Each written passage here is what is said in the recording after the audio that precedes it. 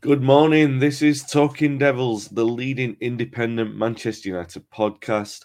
I'm your host, Wayne Barton, joined by United legend Paul Parker to talk over the Manchester Derby. And um, yeah, well, something good to talk about for sure, considering how it could have been. Before we start, Rory's already got in the comments. He says, "Good morning, boys," and you can tell that it's going to be hopefully a good show today. Definitely one of positivity. Anyway, if you're watching live on YouTube or Facebook, feel free to get your comments in and questions in the comments box as well. If you're watching the replay, say hello. Feel free to comment. We do reply. If you're listening back on the audio podcast, please be sure to subscribe on the platform you're listening on and leave us a review on there as well. Paul, how are you doing? You all right? Yeah, I'm fine, thank you, Wayne. Good. Uh, Have a good weekend. yeah, I did as it goes. Yeah, football aside, I mean, I just went just met with a few old schoolmates. That was all really, and just spent a bit of time with them after Yeah. after the game on Saturday. So, and it made Sunday, Sunday afternoon was a tough afternoon. Yeah. Okay. We'll leave it there. But at least you had a good moment to start it off with. Yeah. Yeah, Manchester is red. Manchester United 2, Manchester City 1. So much to pick through. I guess we'll go from the start, Paul. The team selection. When Eric Ten Hag named the team, there were a lot of raised eyebrows. Luke Shaw in at centre back, Fred in midfield, Aaron Wan-Bissaka at right back. I knew, obviously that couldn't be helped because of the Dalot injury, but I'm sure people remembered last season against City as Wan-Bissaka's lowest moment. But yeah, definitely a few eyebrows. I guess particularly with the selection of Shaw in there.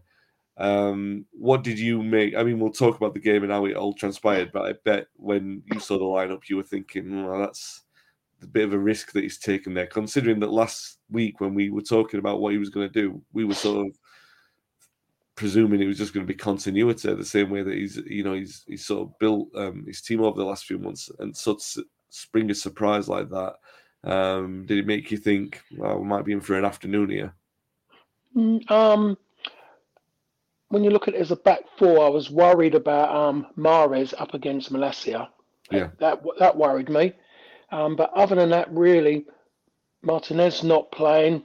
Whew, I mean, that must have caught everyone out. That one, no one would have selected that at all. yeah, Luke Shaw stepping into there, he had to come back in. That's what I thought, and I think 99% of United fans would have thought, but he didn't. He stuck with Luke Shaw. If Luke Shaw had come in from the cold into that position, I think people would have it would have lost it. People would have just gone, yeah, what's going on? He's pushing it too far. But because of Luke Shaw's previous performances in that position and the way he's played it with ease and never really looked stressed playing now, a lot of people kind of stood with it. And at the end of the day, he was tested, up against, we have to still say, the best team in the country. He was pulled, you're not going to get pulled around by any other team than City. yeah, The way they shift about, and Luke Shaw, can't think of anything I could say ultra negative at all. Even you look at he yeah, didn't put a foot wrong. The back four did their job in front of David De Gea because David De Gea didn't have to really make any saves that got United out of trouble.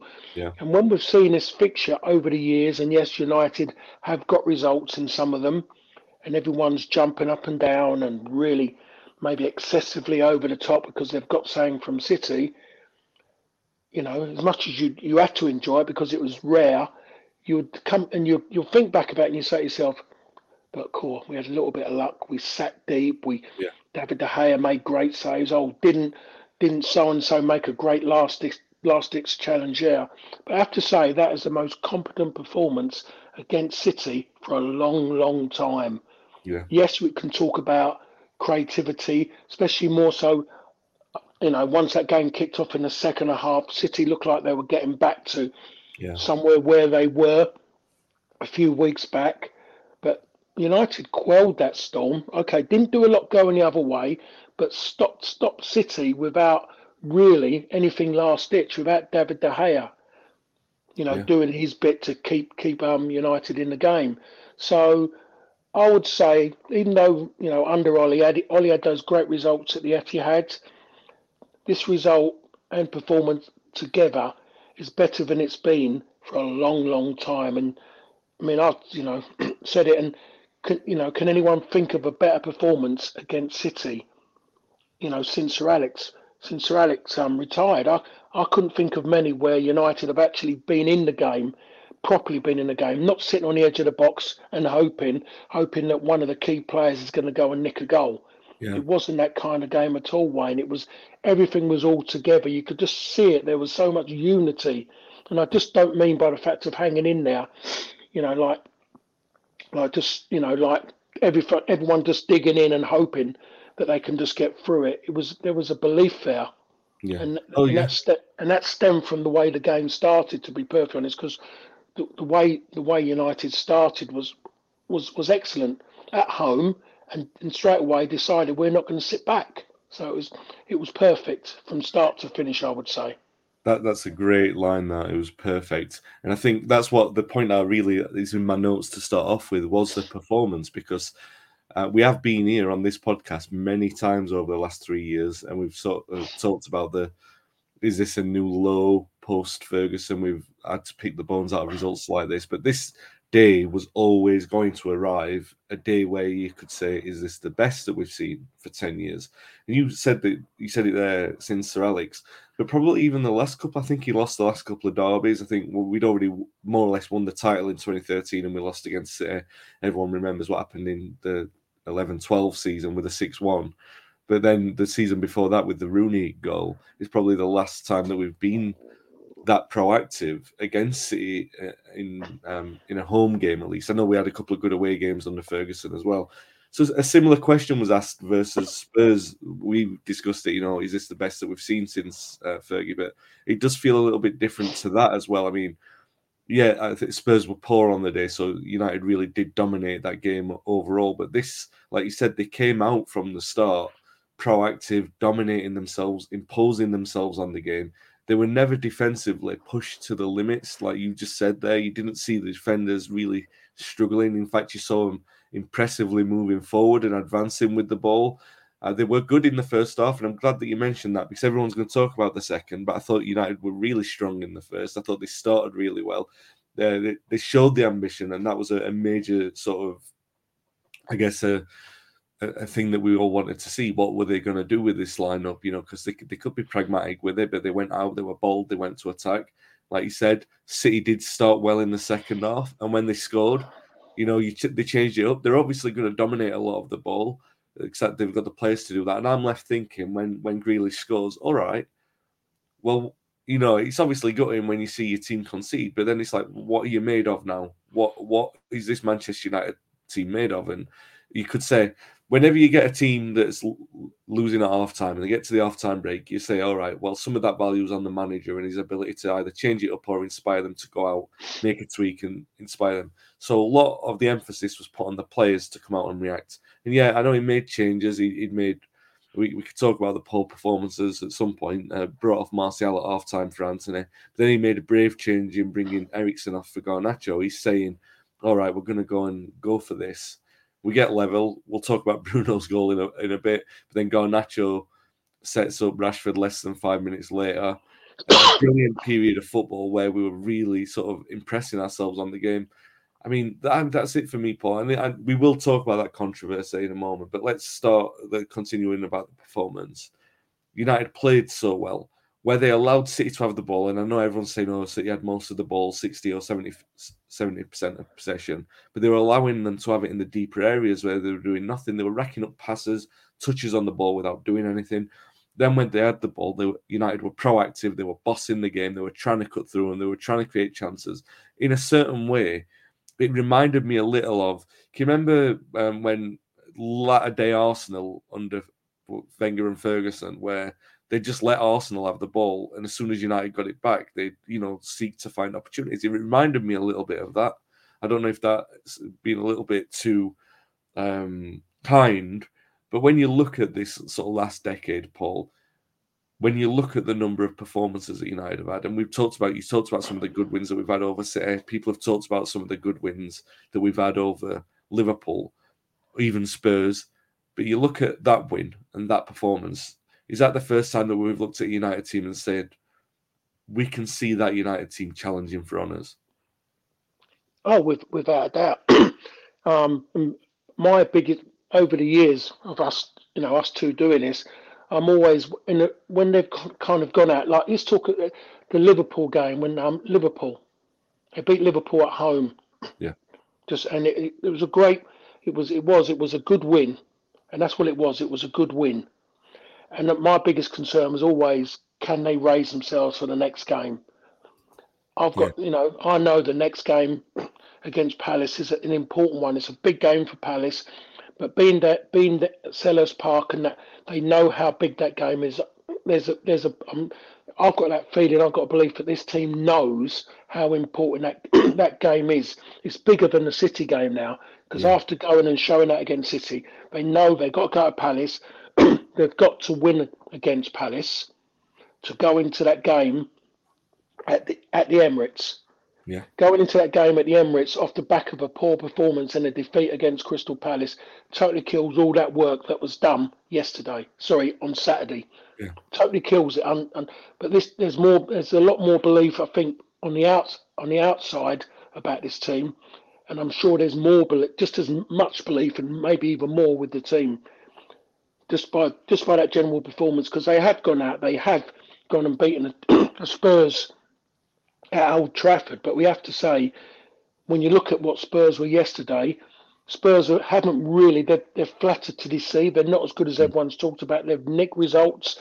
Where they are now, when you look at them, really, it's quite a false position the way they are. They've got away with things. It was like, in a certain way, a bit like United under Ollie, can go to the Etihad, can go and score goals on the counter and win it. Then when it comes to games but maybe on paper are not as big and there's no great drama around them, go and drop silly points. And I just think United have got away from that, are getting away from that. Still a long, long way to go because you still look at it and you know that there can be improvement, but that's not down to Ten Hag. He needs help with that on that side for where he wants to go. But there definitely is that belief with everyone that this team can go into the game after. And as I always keep saying, there's nothing better than going into your next game off the back of a really good performance against a big side, an important game. You go and deliver that, what they delivered on Saturday, and they must be feeling good about looking forward to Wednesday. Yeah, absolutely. A couple of comments before we move on to Bruno goal. Rory says there was a point in the first half where we played out of a City press in a way that I never thought we were capable of. Yeah, I remember that. The passing was incredible for that. Ben says, I know we've been here before with Ollie, but it does feel different. I was down at 1-0, but the players, I could see in their body language, they were saying, no, we're playing well, keep going. Exactly, that was the thing. And Richie says, we ain't losing to Palace and we ain't losing to Arsenal. We'll get to those games in a little while. But yeah, great points well made there, guys. So Bruno scores this goal. Casemiro plays the pass through, Paul. Rashford's chasing it. Akanji's chasing it. The ball's too heavy for Rashford. Rashford's definitely offside. Nobody's questioning that. The ball runs through to Bruno. Bruno's not offside, and he scores with comfort. Obviously, there's outrage from the City aspects. They don't know. The rule book is a bit ambiguous. I mean, if you look by the letter of the law, it says the goal should stand, but then it doesn't. Obviously, the black and white of the law book doesn't take into account the movement of the players on the pitch, or the positions of the players on the pitch, because there's one point where it looks where Rashford or Bruno could strike it. I mean, Rashford's never going to take that with his left, but there is a freeze frame in there that you think it looks like either player could strike that ball, so you can see why. I mean, I've had a bit of fun laughing with the City fans because by the letter of the law, the goal stands and they can't do anything about it after the game.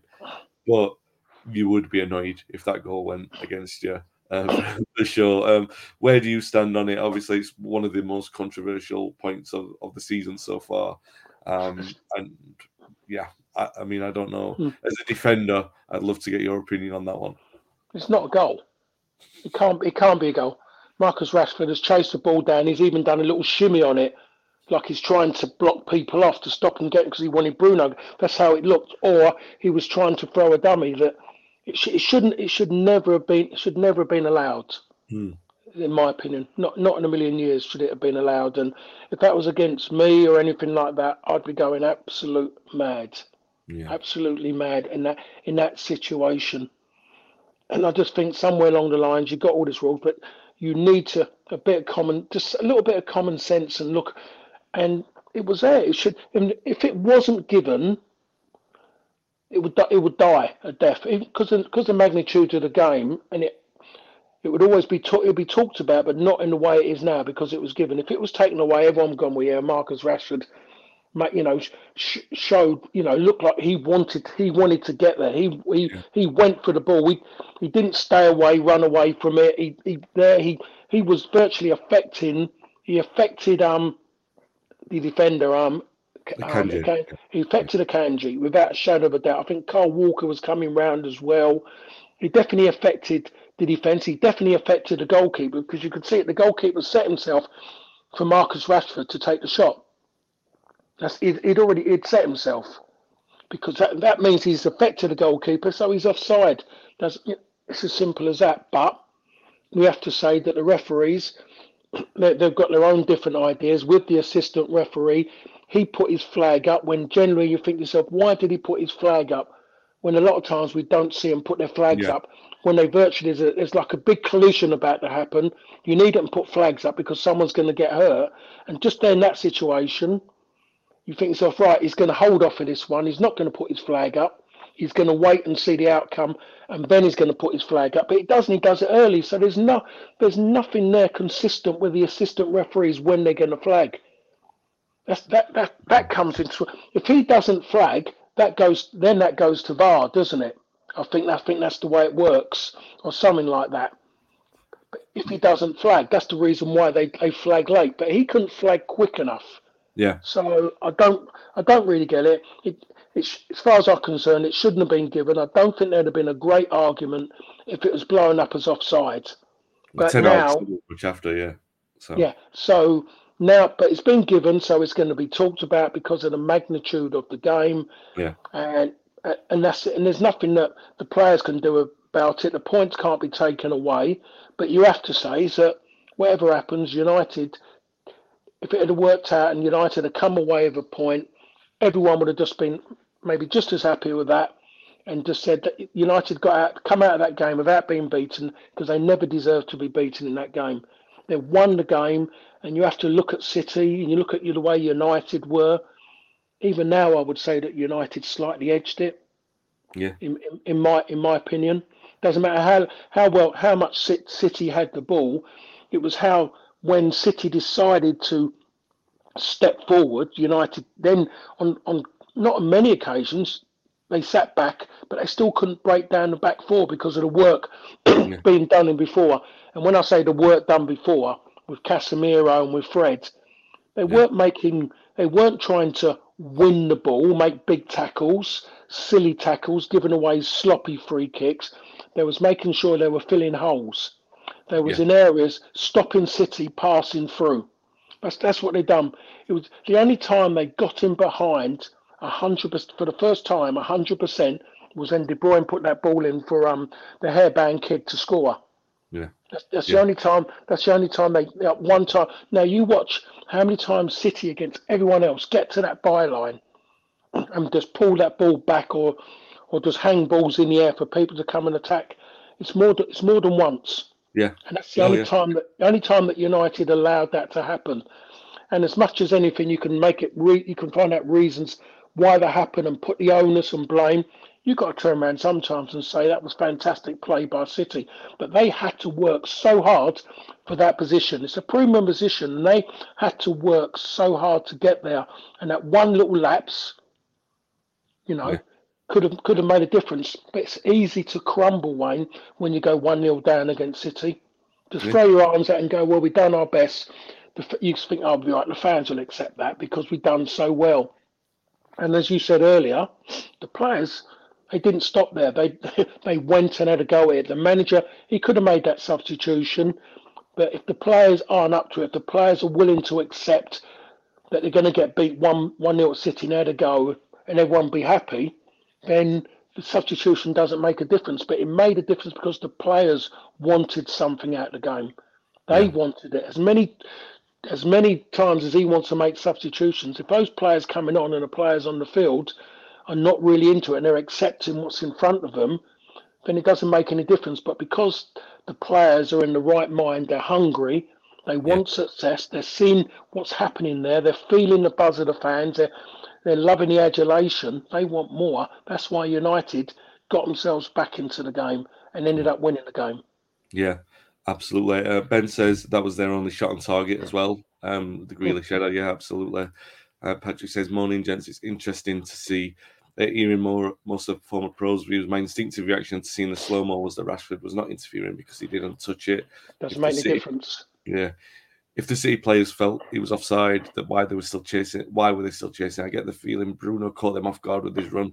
I hope that's not a naive question. And Ben says, I think VAR always looks when there's a goal. I think what happened, if I'm not mistaken, I haven't seen it. I've seen the highlights after coming back from the game. I think the referee awards the goal and the linesman says no. But because, VAR comes in when there's a clear and obvious error, and obviously there was some contention over, he's obviously judged that Bruno was the onside player, and that's why I presume that's why the goal's been awarded. But it is funny because I look at Ederson's positioning or Akanji's, and I look at him and I think, are you better off stopping in that moment? It always reminds me of you remember Barthez when he puts his hands up and Di Canio scores? Is Ederson better off? It is a tough question for him. Is he better off preparing for the Rashford one, knowing that Rashford's offside and he can say, well, he's offside? Or is he better off just making sure? And I guess it's that adage of playing to the whistle, especially when the rules is that ambiguous. Do you know what I mean? It's such a crazy thing. But I mean, he should have been through it. You go to anywhere, you go to a kids' game on a Sunday morning and there'll be dads on the line, everything happened, their boy, something happened, and the dads will be screaming, play on, play to the whistle. It's one of the main shouts on a Sunday morning kids football. Dads trying to get the kids to keep going rather than saying that's a foul or this is that, and stop and look for the referee. You're meant to keep going. Yes, they should have kept going, but it was blatantly offside. Yeah. And they're still going to keep, even though they know in their mind is offside, they're not just going to suddenly stop and go, we know. You'll be annoyed. You'll be frustrated as playing with someone like that. And the manager would be even more. So you're going to keep going. Marcus Rashford ran towards the ball. He affected him. You don't have to touch it. It's not about touching them. He affected. We've seen so many goals that have been not given with things in the box. Yeah, that one was played. That one was there, obvious. It was in big view. It wasn't margins or anything, things like that. It was there. Marcus Rashford kept running towards. If Marcus Rashford had given up, you'd have to question him, saying, "Marcus, hold a minute. You're chasing 10 on the bounce here. Why have you suddenly stopped? You still got to try and put it in the back of the net, and then just to ask a question to them what they're going to do next." Yeah. And that's exactly what he was doing. He was still trying to think to himself, I wonder if I can go and score my 10th. And that's what you want from a striker anyway. Yeah. That's definitely. So he did affect, without a shadow of a doubt, he affected the goalkeeper, he affected the defender, because they were still, even though maybe not 100%, the defenders were still chasing towards the ball in that belief that it might not be offside. Marcus Rashford we can't have him running away from us. So yeah, there you are. Ben says there, if Akanji ran into Rashford, it would have been given as offside. It's a strange law that will probably get changed yet, but it hasn't yet, and it benefited United. So, City have benefited from bad offsides. We've had them cost us before, so it's just the law of the game says, for whatever reason, the law of the game, it can be interpreted to the extent that the goal was awarded. So, Sorry, Wayne. I'm just kind of catching up on that last one. I said that would have made more sense if Akanji had just got close to Marcus Rashford and just ran into him, just tripped him up. Because Marcus Rashford, in theory, is a non-entity because he's offside. Yeah. He's a ghost player, so the game would have stopped, and they'd have to bring it back. Akanji wouldn't have got a yellow card because he didn't foul anybody because he was a ghost. Yeah. So the game would have stopped from where Marcus Rashford is offside, and bang, it would have gone. Now, it'd be interesting if something as obvious as that How many players are going to start doing that? Just virtually just block someone off. If they're running like they're going to block them rather than wait, trusting the Yeah, officials. yeah, no, Because absolutely. that'd be in my mind. Because I look at it and someone's 2 yards behind me, I would know they're offside because we've kept a good line. I'd virtually go back and I would just foul him because I know Yeah. that I can't get a yellow card because he's irrelevant.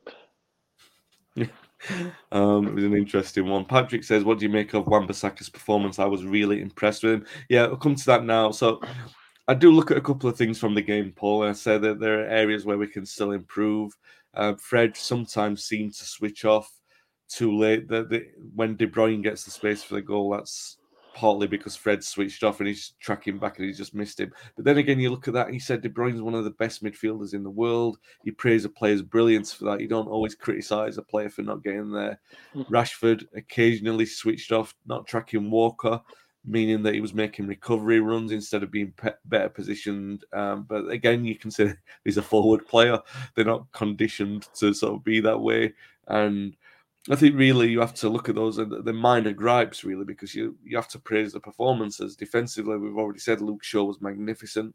He's almost getting to the point where we don't have to say how good Casemiro was. You know, he's that brilliant every single week. But like Patrick says, Wan-Bissaka's one that we really do have to praise because considering where he came from, considering what everyone was saying about him a month ago, even before the fixture list kept back up, it was more a case of can he do well in those friendlies, well enough that a club will pay a fee for him in January?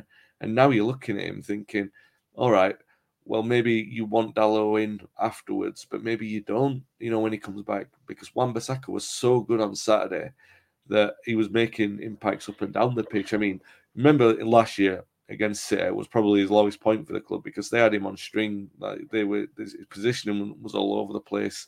It looked like he was a key reason for why we lost the game. And on Saturday, it was I think it was his best performance for the club. He was so good, and not just that little cameo where he does the sort of dancing around at the end. Midway through the second half, but he was progressing with the ball. He was so solid defensively. He wasn't stretching. We know that he can make last ditch tackles, but he was never really forced into that. He was comfortable and he played well. Paul, I mean, you were a fan of Wan-Bissaka's defensive ability anyway. That's never been in question. His mentality to come back the way that he has and sort of resurrect his career when we all thought he was dead over the last couple of weeks has been remarkable. And I mean, am I being a bit too optimistic there, looking at his performance on Saturday and saying it was his best for the club? Am I looking at it through rose-tinted glasses and saying, No, you're not Wayne. I think you would pull it there because of the quality that he was against. The fact of it's easy for him to be seen as the best defender if he's always making big challenges all the yeah, time. You have to talk about him being his best performance by his positional sense. You didn't see him. yeah, I think there was one challenge I saw he made late on in the game, one of those ones typical of where he is, but I think that only happened once. yeah, Everything else was in front of him. He was on his feet a lot of the time. yeah, And that tells you that I think now he's actually being coached. Someone's telling him, because I watched him play for 2 seasons at Crystal Palace, see him regular at Crystal Palace. And I looked at him and he was everything. He was a fullback, but he was like the Des Walker of fullbacks. He was yeah, incredible. Those big slide tackles, those telescopic legs, everything was there. Got to remember he was a winger. yeah, He was a winger who went back to a right back. And he done a great job for Palace. I mean, they haven't replaced him at Crystal Palace, even though the likes of Joel Ward and Nathaniel Klein are playing there. They haven't replaced him. yeah, And then you go through that bit, and you've got to remember his bad spell still coincides with United's bad spell. Everything about the club was everything. So you can imagine he went into a melting pot of people around him with bad attitudes. Everything was bad. People were saying things, and maybe he got a bit entwined in what was going on, and that got in his head. Then he wasn't playing well. He was reading what was being said about him. His confidence was low. Maybe needed an arm put around him, someone to talk to him. And I think this is the first time since he's been there, but he's actually got a manager with him, not a coach. He's got a manager. He's yeah, had coaches with him before. Now he's got somebody, and I've said this quite a few times over the the last few things I've done over the last week or so, Manchester United have had their first manager since 2013. That's what they've Yeah, got now. That's what they've yeah, got now in him. He's a manager. He isn't just there to people telling him who to sign, what to do here. I think he's taken it on board himself. And if there's a problem, and I think people have already seen that already with something, he will deal with it. And I think he's got him, and he's talked to him about defending. It's great when you make those big tackles. It's no greater feeling being defended. You make those sliding tackles, big block tackles, which seems to have disappeared from the game, by the way. Players are dangling legs now. They're weak. I don't know what they won't do block tackles anymore. They seem to always want to pull away. Martial done one in the game, and he pulled away with the goalkeeper. He pulled yeah, out of a challenge yeah, with a goalkeeper. Keeper's out of his box. yeah, You challenge the goalkeeper, and in fact, you try and go through the goalkeeper because when he steps out of where there's nothing to protect him. But I think going back to Wan-Bissaka, I think someone's talked to him, and when I see that I can remember one big slide tackle. That says a lot to me about how he's moved his game. Everyone keeps saying, "Oh, he's rubbish when he goes forward." He's a fullback. yeah, He's a fullback. We have if you're going to go and slaughter, what's his name, down the road, that 30 odd miles down the road, as a fullback, and saying he trying, can't, yeah, yeah, yeah, saying he can't defend. But you said, oh, he's good going forward. You've got to remember that he knocks in 10 crosses, and maybe only one of them gets headed at goal or something. yeah, And all of a sudden, he's the best fullback in the world. When you talk about fullbacks, priority is to defend, help your teammates out, do your job, stop crosses. He does that job really, really well. So you judge him on what he does, on what his job is, and there isn't many better than him. On the other side of it, he has stepped forward now. He has improved. So collectively, his game is better already. He's a yeah, young lad, and he can only get better. And you've got to remember, he is a London boy, a South London boy. And when I talk about that's deep South London, it's from Croydon, which is not really. It's just on the peripheral of London, so it's a very local. It's yeah, quite a parochial place, Crystal Palace, and I think yeah, every fan who's been to Selhurst Park will know that it's a different feeling of London compared to when you go to all the other grounds. Everyone who lives in that area supports that football club, and it's when you talk about support, it's mostly the best in London for an yeah, atmosphere. Selhurst Park, and it will be. I'll be there on Wednesday night, and I can't wait. I'll go there a yeah, bit, and the atmosphere is going to be great. So Wan-Bissaka is going, for me, is good at what he does, and because everyone has demoralised him and wants to come out now because everyone's a coach and a manager, they want to tell you all the bad bits. yeah, Now, someone done that to maybe these people are doing it who have got sons or daughters who play football, and there was somebody who was putting regular stuff out there for everyone to see and disrespecting or demoralising your child, you wouldn't be too happy, would you? If they were doing that, but yet people are willing to do that. Were doing that to Wan-Bissaka, and all of a sudden yeah, Dalot stepped forwards, and now we have to, in a short space of time, you have to figure out who is the better now of the two. Yes, Dalot finished the season well, started this season really well, done well when he plays for his country in the World Cup. So it's a difficult position. But you think about Malacia coming in. Look what it's done to Luke Shaw. yeah. Oh yeah, Luke, I mean, considering a year ago we're having a conversation about which one you're going to put in because the other's playing so poorly, and now it's a completely different kettle of fish. Mentality shift in the squad for sure. Rory says about Wan-Bissaka, I was really impressed on Saturday. I just wish that he could cross the ball. If he could, he would be the best right back in the world. Is that not the remit of the modern day fullback? It's probably the most demanding position on the pitch as an athlete. You need to be up there affecting attacks and get back to defend as well. Yeah, but I also think with Wan-Bissaka, is like you were talking earlier about the environment which he's in. But, your crossing abilities, it's 70% your ability to cross a ball, but it's 30% dependent on the movement of the players around you. And United have had static players. Ronaldo was in there waiting for crosses. Martial doesn't move for crosses. He doesn't do anything. I mean, I don't want to get on his back. He wasn't good.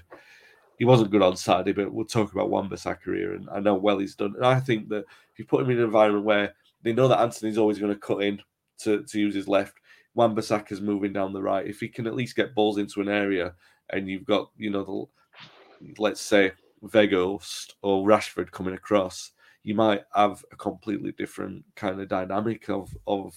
I thought there was a period under Rolling. It might have been either I don't know when it was, but there was a sort of 3 or 4 month period ending the season. It might have been his first season or his second season, where his crossing was actually improving. He was getting into areas and he was a little more confident with it. And maybe it is, and we don't know because we've only seen him in for a few games where, there might be a period coming up where you see him more confident in his ability to cross a ball. And Well, crossing is about confidence, really. You're not, especially the way that everyone was at him.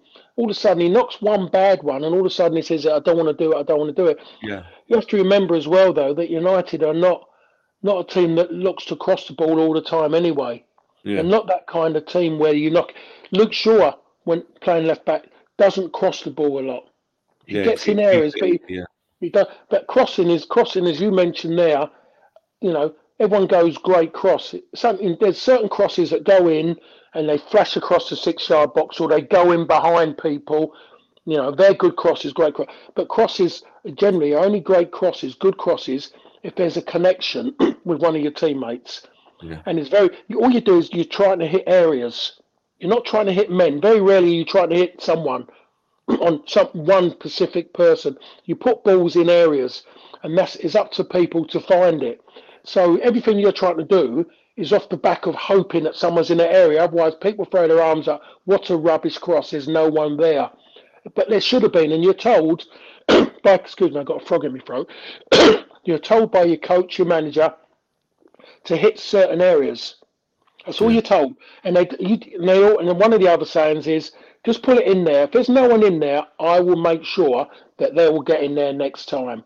Yeah. And that's one of the old football adage. If there's just hit that area. Don't worry if you don't see anybody. Your job is just to hit that area when you're in that position, and then make sure. So Sparky was always the one, kept making runs, and Sparky would make runs in certain areas. If you didn't deliver him the ball, as Andrei Kanchelskis didn't at one time, Sparky just walked up to him and just virtually put a finger into his face and just told him, when I make that run, don't check back. Just put the ball in. And a poor early cross is a lot better than a great late cross. Yeah. Yeah.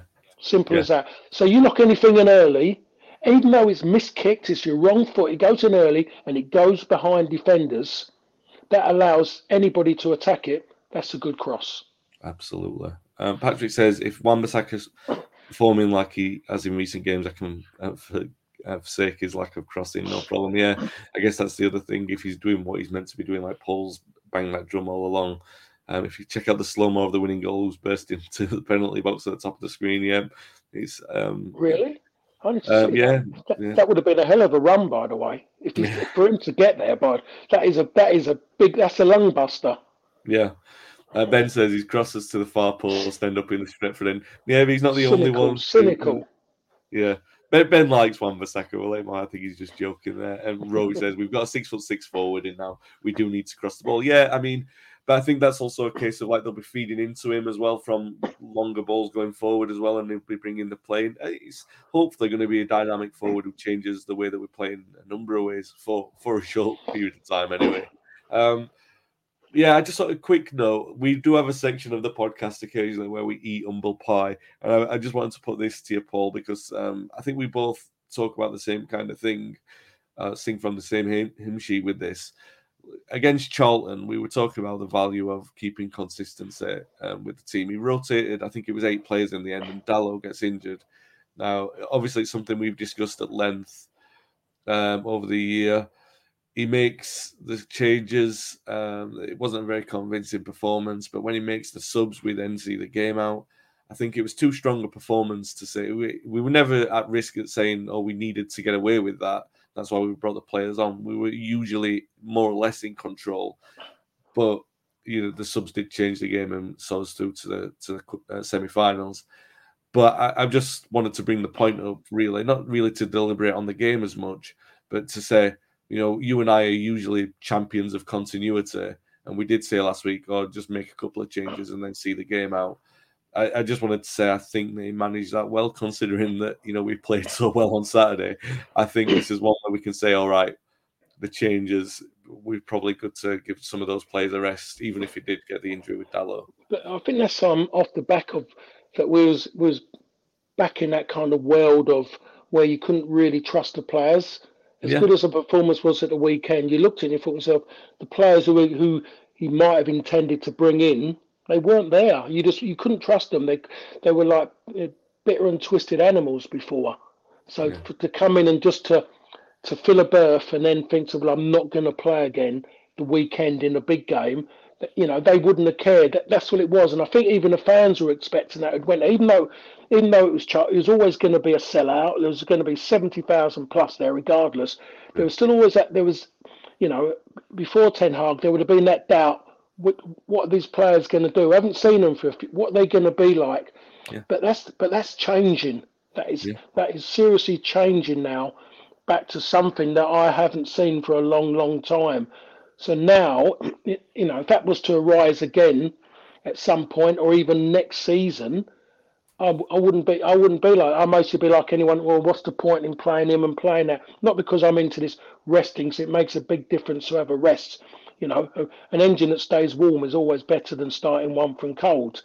But I can understand sometimes that there is players that you just think to yourself, yeah, he's a bit different, body wise, and a bit mentally different to him. Yeah, he can step out. So now I can gauge. I get that, and I think I can gauge it better now because of the whole everything. The DNA of the club has changed dramatically. yeah. Ben says he was making a joke about the song I used to start we used to start the podcast with. Yeah, Martin Buchan, Old Trafford Blues, wasn't it? His crosses to far post end up in the Stretford end. I can't get it online at the moment, but I might start the next podcast with it.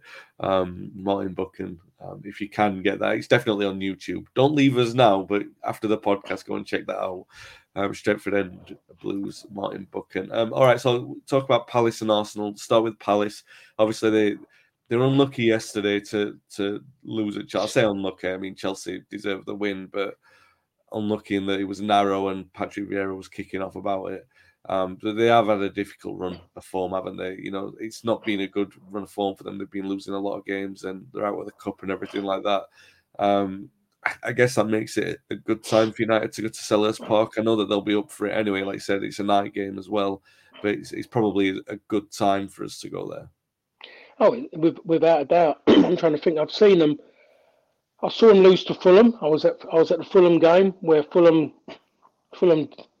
although Fulham took them to the cleaners, to be perfectly honest. And I very rarely have said that at Crystal Palace at Selhurst Park. It's one of the grounds I go to quite a bit. Yeah, I generally ask to go there because I just love the atmosphere, and it's one of the better grounds to go to. One of the easiest ones to get in and out of, to be perfectly honest, as well. So that makes the job easier. Then I saw them play. I saw the Tottenham game. I watched the Tottenham game. First half performance was very good. Capitulated in the second half. Totally. Yeah. I don't know what happened there. And then I saw the Southampton game, FA Cup game. Again, another poor performance from them. Really, they get themselves in a really good position and totally blow it. So they have lost that little bit from what they had last season, and even just before the break as well. So it is definitely a good time to go there. And yourself, Wayne, this kind of game, Manchester United now the talk of everything. They've hit a bit of form. It's at Selhurst Park. It's a 7:45, 8 o'clock kickoff. I don't know. I should know, but I don't. 8, I think. I believe that there'll be a different animal because their performance against Chelsea was what Palace are like.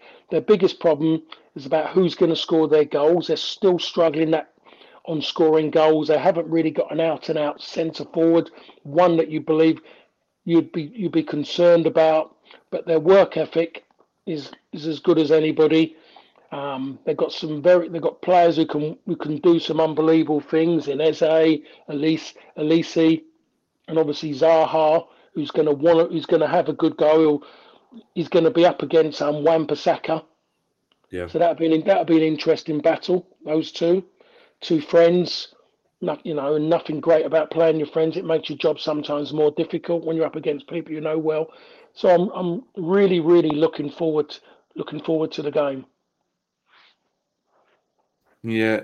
So it's going to be. I mean, United on 9 wins in a row. That run is going to end at some point. I mean, and obviously it's important that as a support base we don't overreact to that. But I guess when it ends is we'll be able to sort of define whether or not United are in this title race that people are sort of pushing United into prematurely. And even I was guilty of it last week, saying, well, if we win against City, we're in the conversation. But I guess if we win against Palace and then if we win against Arsenal, you can't avoid the talk that United are in a title race because they'll be squaring it. If Arsenal are in it and there's an advantage over City, then United will definitely be in it by that point. But Arsenal said that Palace aren't playing well. Arsenal definitely are, and they were very impressive against Spurs yesterday again, especially in the first half. They've got a lot of confidence, the kind of confidence that, that even when they've not been playing well, I know that they were sort of it was Newcastle they were frustrated against, but other than that, they've generally been very good. They've found ways to break teams down. The obvious point is if United win, they probably can't avoid the talk of being a title race. But how difficult do you think that's going to be next Sunday? Next Sunday, of course, is going to be difficult, and it is a different Arsenal. Got to remember, 12 months, 18 months ago, maybe even less than that, majority of Arsenal fans wanted Arteta out. Yeah. They wanted him out. They were big time. I live in an Arsenal, Tottenham, West Ham area, and it was just, you hear everything and you get people's opinions, and they wanted him out. They just did. They had all these, they had all these great ideas. These Arsenal fans who they should be having there, but he's gone and worked really hard in trying to do what he's doing. He's reignited a few players who have been there a while, and all of a sudden you look at the way their games have changed, and it's been for the improvement of the team as well. You look at Xhaka, different kind of player now for what he was under the previous manager, where you can suddenly see he's showing his form for what he does. When he plays for Switzerland, he's an excellent player. You see that now, that he was held back from doing what he was good at by previous managers. He was just a sitter, and I think that showed his frustration come out in his temperament. Yeah. The way it was, even though that's still there, that side, but that makes him as a player. You're seeing the best of Partey now, the way he's playing, where before he come along and you think to yourself, is this the man who played for Atletico? And all of a sudden you're starting to see it now. And Nketiah is getting more and more confident now, and you're seeing the way he's playing. His movement is going to be a little bit of a problem. But you look at the centre halves who are going to play there. You look at one of the three who will be playing there. You'll turn around and say, well, they're definitely there's more agility in that back four now, without a shadow of a doubt. So they wouldn't be phased by that. You look at the midfield, and you say. You look at creativity in midfield. They've got Odegaard, a wonderful footballer. Really appreciating him now, what a good player he is, and suddenly realise the politics at Real Madrid cost him, not his ability. Yeah. So you can see that they've got themselves an incredible bargain by going to get him. And you look at what he's got around him, and I mentioned the two midfield players he got around him. Those two make a difference, allowing him to play. Zinchenko will get involved in there as well. So it's going to be a real interesting game. This one is people would talk about the battles between Man City and Liverpool, and no, this is a game that everyone wants to see. People still talk about Manchester United and Arsenal from years ago, the battles there, and it was about that bit, between the two managers and when they went on the park, the personal battles. This game for me goes straight back to there. You can keep your Man City v Liverpool. That's been fabricated by the media. They've made that one up. Sky are trying to build that one. They can't build it because it's Manchester United. They're the ones and you had someone with them to make things big. And this game is going to be the one that everyone wants to see. Do you fancy United for it? Yeah, oh, without a doubt. I said that before. I had United in my local pub predictions. I had United to win. I had United to win 2-1. I got a correct score. That's 6 points I've got. Absolutely. I've never done that before in the game of a Man City game. Never done it. Never, but I've done it in that. I've done it in that game because because I really felt that they could beat City. I think this is their moment where they're going to beat City, and I just felt they could go there. And I believe they could. Where before other games is going to be touch and go. It's about them scoring the first goal and United scoring the first goal, I should say, and going on from there, not allowing City to get in front because it could demoralise a few weak-minded players. I don't believe that anymore. These players aren't weak-minded. It's a shame, really, they can't go into the game off the back of Yeah. the one on Saturday. That's the shame that this game has been put in the middle of that. But I still believe when you get when you get a performance like that at home, and you get you get all that's around you, the adulation of all that. You can't wait for the next game. Yeah. You cannot wait for it. And if you're on about going to a ground and getting that same kind of thing but in a smaller place, you can't beat Selhurst Park. Can't Yeah. beat it. Traditionally a good place for United in terms of following as well. Yeah. Sure, as well as the controversy that we've had there over the years.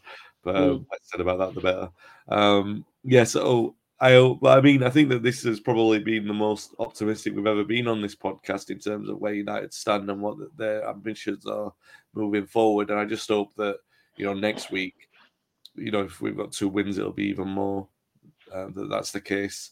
So we will definitely be here to check it out, and hopefully it will be the case. If you've enjoyed the podcast, please give us a like and subscribe on YouTube, and get your comments in if you're watching the replay as well, because we do reply. If you're listening back on the audio podcast as well, please be sure to subscribe and leave a review on the platform you're listening on. We will be back next week to talk about United's 2 games at Palace and Arsenal, and hopefully we will be talking about them in terms of being in a title race. Until then, Manchester, as always, is red. And enjoy your derby week, guys, with your head held high.